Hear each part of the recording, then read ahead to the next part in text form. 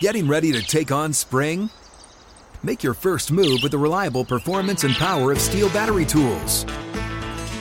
From hedge trimmers and mowers to string trimmers and more, right now you can save $50 on select battery tool sets.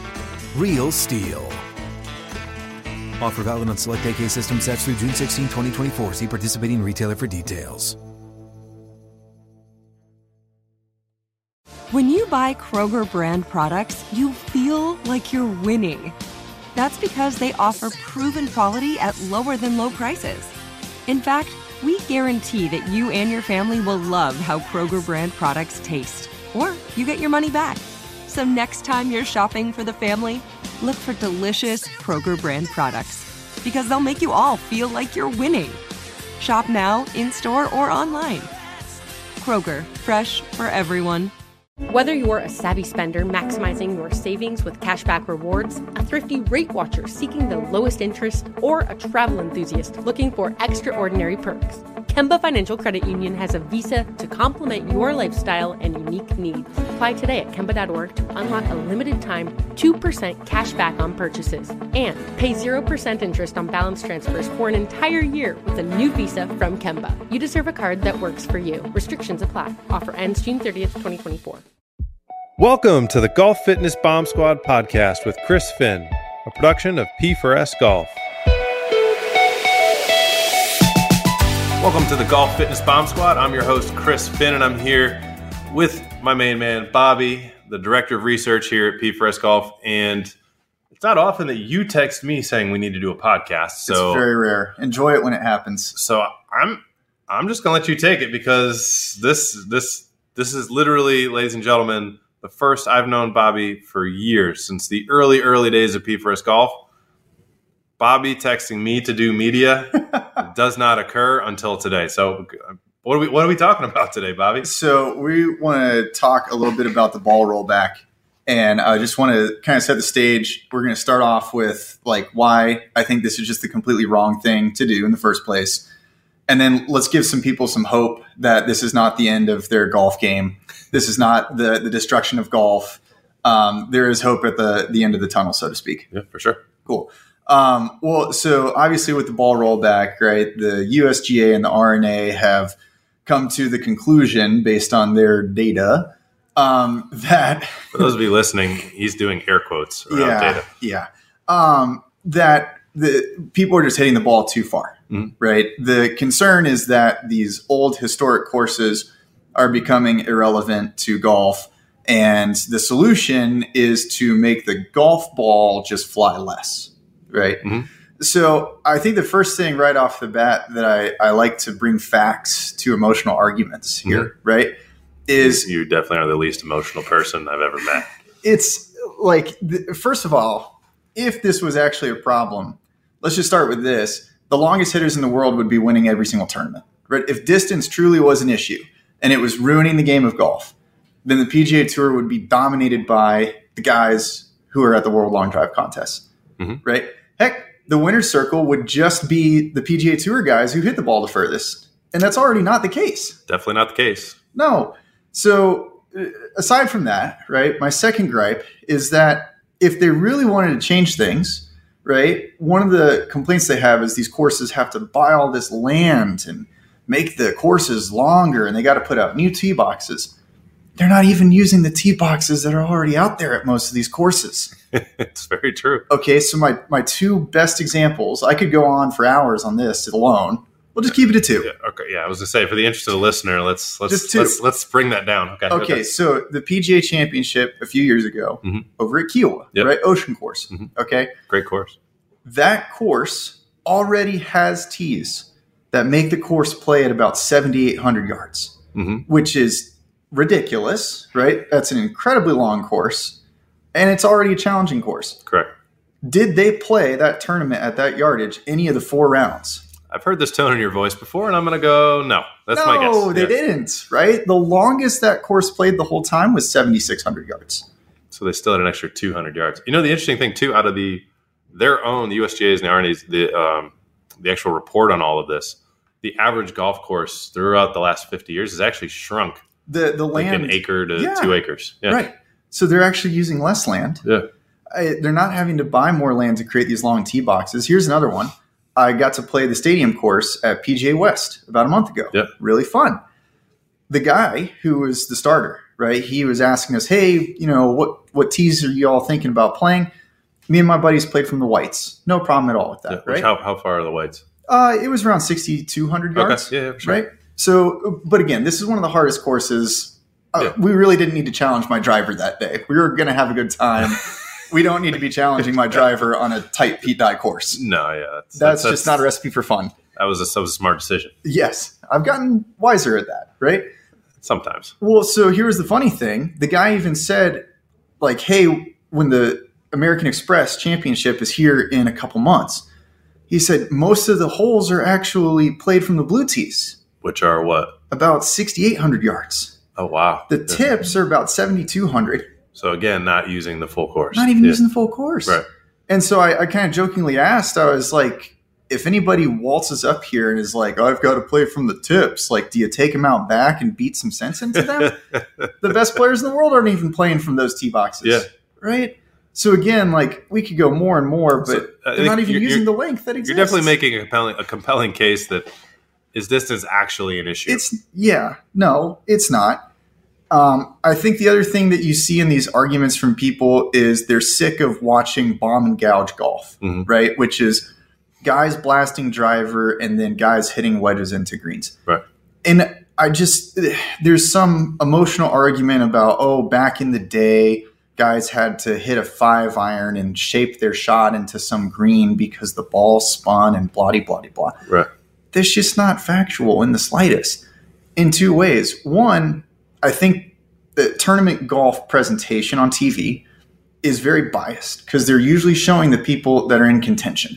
That's my favorite when you're playing golf with a 10 or 15 handicap and they miss a 20-footer for birdie. And they're like, oh, my God. Or like, dude, do you understand the make percentage is like less than 10% on tour? For the best in the world. Yeah, or like a 200-yard par 3. And a guy, well, they even hit the green, but like, let's say the pin is on the right side and they hit it on the left side. So they got maybe, 30 feet. Yeah. And they're like, I'm like, dude, you understand that's like pretty close to the dispersion from 200 yards? Like, that's actually pretty good. That was actually a really great shot. Yeah. It's just very skewed, right? Yeah. And they're like, well, all these guys are, just hitting driver, hitting wedge, hitting driver, hitting wedge. I'm like, you're only watching a handful of people that are in contention. You didn't see the other 120 people, 60-some odd didn't make the cut, right? And then the other 60 that made the cut but aren't in contention, you're not seeing what their game is. It's a lot of missed greens. It's a lot of, my ball's in the rough. I have to chunk out with the 6-iron. Mm-hmm. Again, I could go on and on about this. But I think for me, the thing that gets me is there's a lot of talk. A lot of the talk about this is growing the game. And I forget who I heard talking who's like, well, I want Rory's kids to come and still have the same golf courses. And Rory's kids. And like, so when you think about growth of the game, a lot of the talk is about junior golf and getting new players into the game. Yeah. And rightfully so. And I always look at this from like business size of things. Like there's three elements. You can grow something by getting more people in, by getting the people that are already in to buy more, or by obviously charging more, right? Yeah. So the golf has no problem charging more, so that just continues to go up. But I always look at getting people in, and I feel like that is where a lot of the discussion around golf is on TV, the commentators, the USGA. Make it more accessible. Right. We got to make it more accessible. And there's nothing wrong with that. I totally agree with it 100%. Yeah. Went to Drive Shack the other day with my kids and like walking down to our bay, like there is not a single person I'm ever going to see at a golf course, but they're playing golf and they're having fun. And that's great. That's great for growing the game. But I think the part of the rollback that actually impacts the other part of growing the game that nobody talks about is when people like 65-year-old John, 75-year-old Al, it's going to impact those guys the most. Mm-hmm. And the number one reason why those guys stop playing is because the game's no longer fun. Yeah. And the number one way to make a game not fun is to make you have to hit 3-wood into every freaking green or hybrid into every freaking green. And people say, well, just move up just move up a tee box. Right. Well, if John 65, part of it is the social aspect, right? Yeah. So if 65-year-old John is playing the white tees at, I don't know, 5,800, right, with his buddies, is he going to move up to the ladies' tees, 5,200, while his other buddies like play from the? No. Like, no, that's not going to happen. And that's the other thing with golf course setup is there's usually such a big difference. Right. Like maybe he needs like a hybrid of those two, but he doesn't want to play the senior lady hybrids, right? Right. And so to me, when I look at the golf ball rollback, I look at you're not impacting the pros because 5 to 10 yards, they're going to figure it out. It's not going to be an issue at all. And right. I'm sure you have a list of every way they're going to figure that out, right? We'll get to that one. Right. You're not impacting the junior players. You're not impacting the high-level amateurs because similarly, they're going to figure it out. Right. But who you are negatively impacting are probably the biggest part of the game, particularly when we're talking about financially, supporting the $100,000 initiation clubs, supporting, going out on the golf trips and spending thousands and thousands of dollars. How many years are you cutting those guys' golf lives by? And how many dollars is that worth? Nobody wants to talk about the dollars in golf, but dollars are what keep the thing moving, right? Those guys spend money at the course, which pays the golf professional. They go on the lessons, they buy the clubs, they buy the balls, and then apparently they're going to have to pay for balls that don't go as far, right? So I think that to me, when I look at this, that is where my mind goes. Is like there's already all these people already who are struggling for distance and who already are, being pulled into gain more speed, and they're getting hurt because they don't have the mobility to gain the speed, right? Right. Now this is only going to perpetuate my fear more of the wrong side of things on that end of the growth of the game.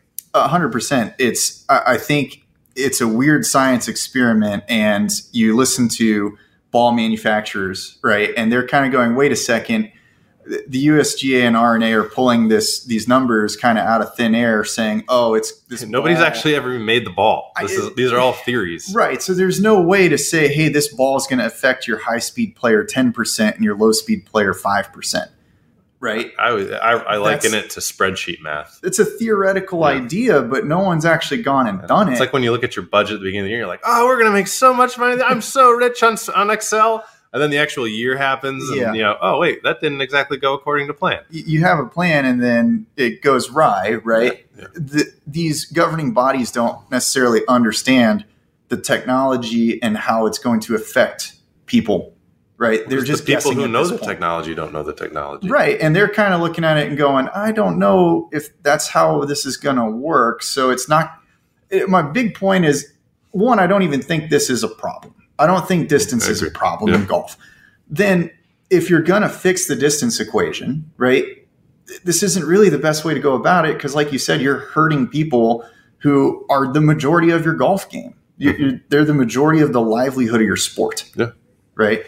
But let's give people some hope, all right? So you kind of talked about it. You're scared, and I'm scared as well, right, that people say, oh, my gosh, I'm going to lose 5% of my distance. I got to go do speed training so that I can get faster. I mean, if there is a silver lining in this for us, a lot of people are going to get hurt.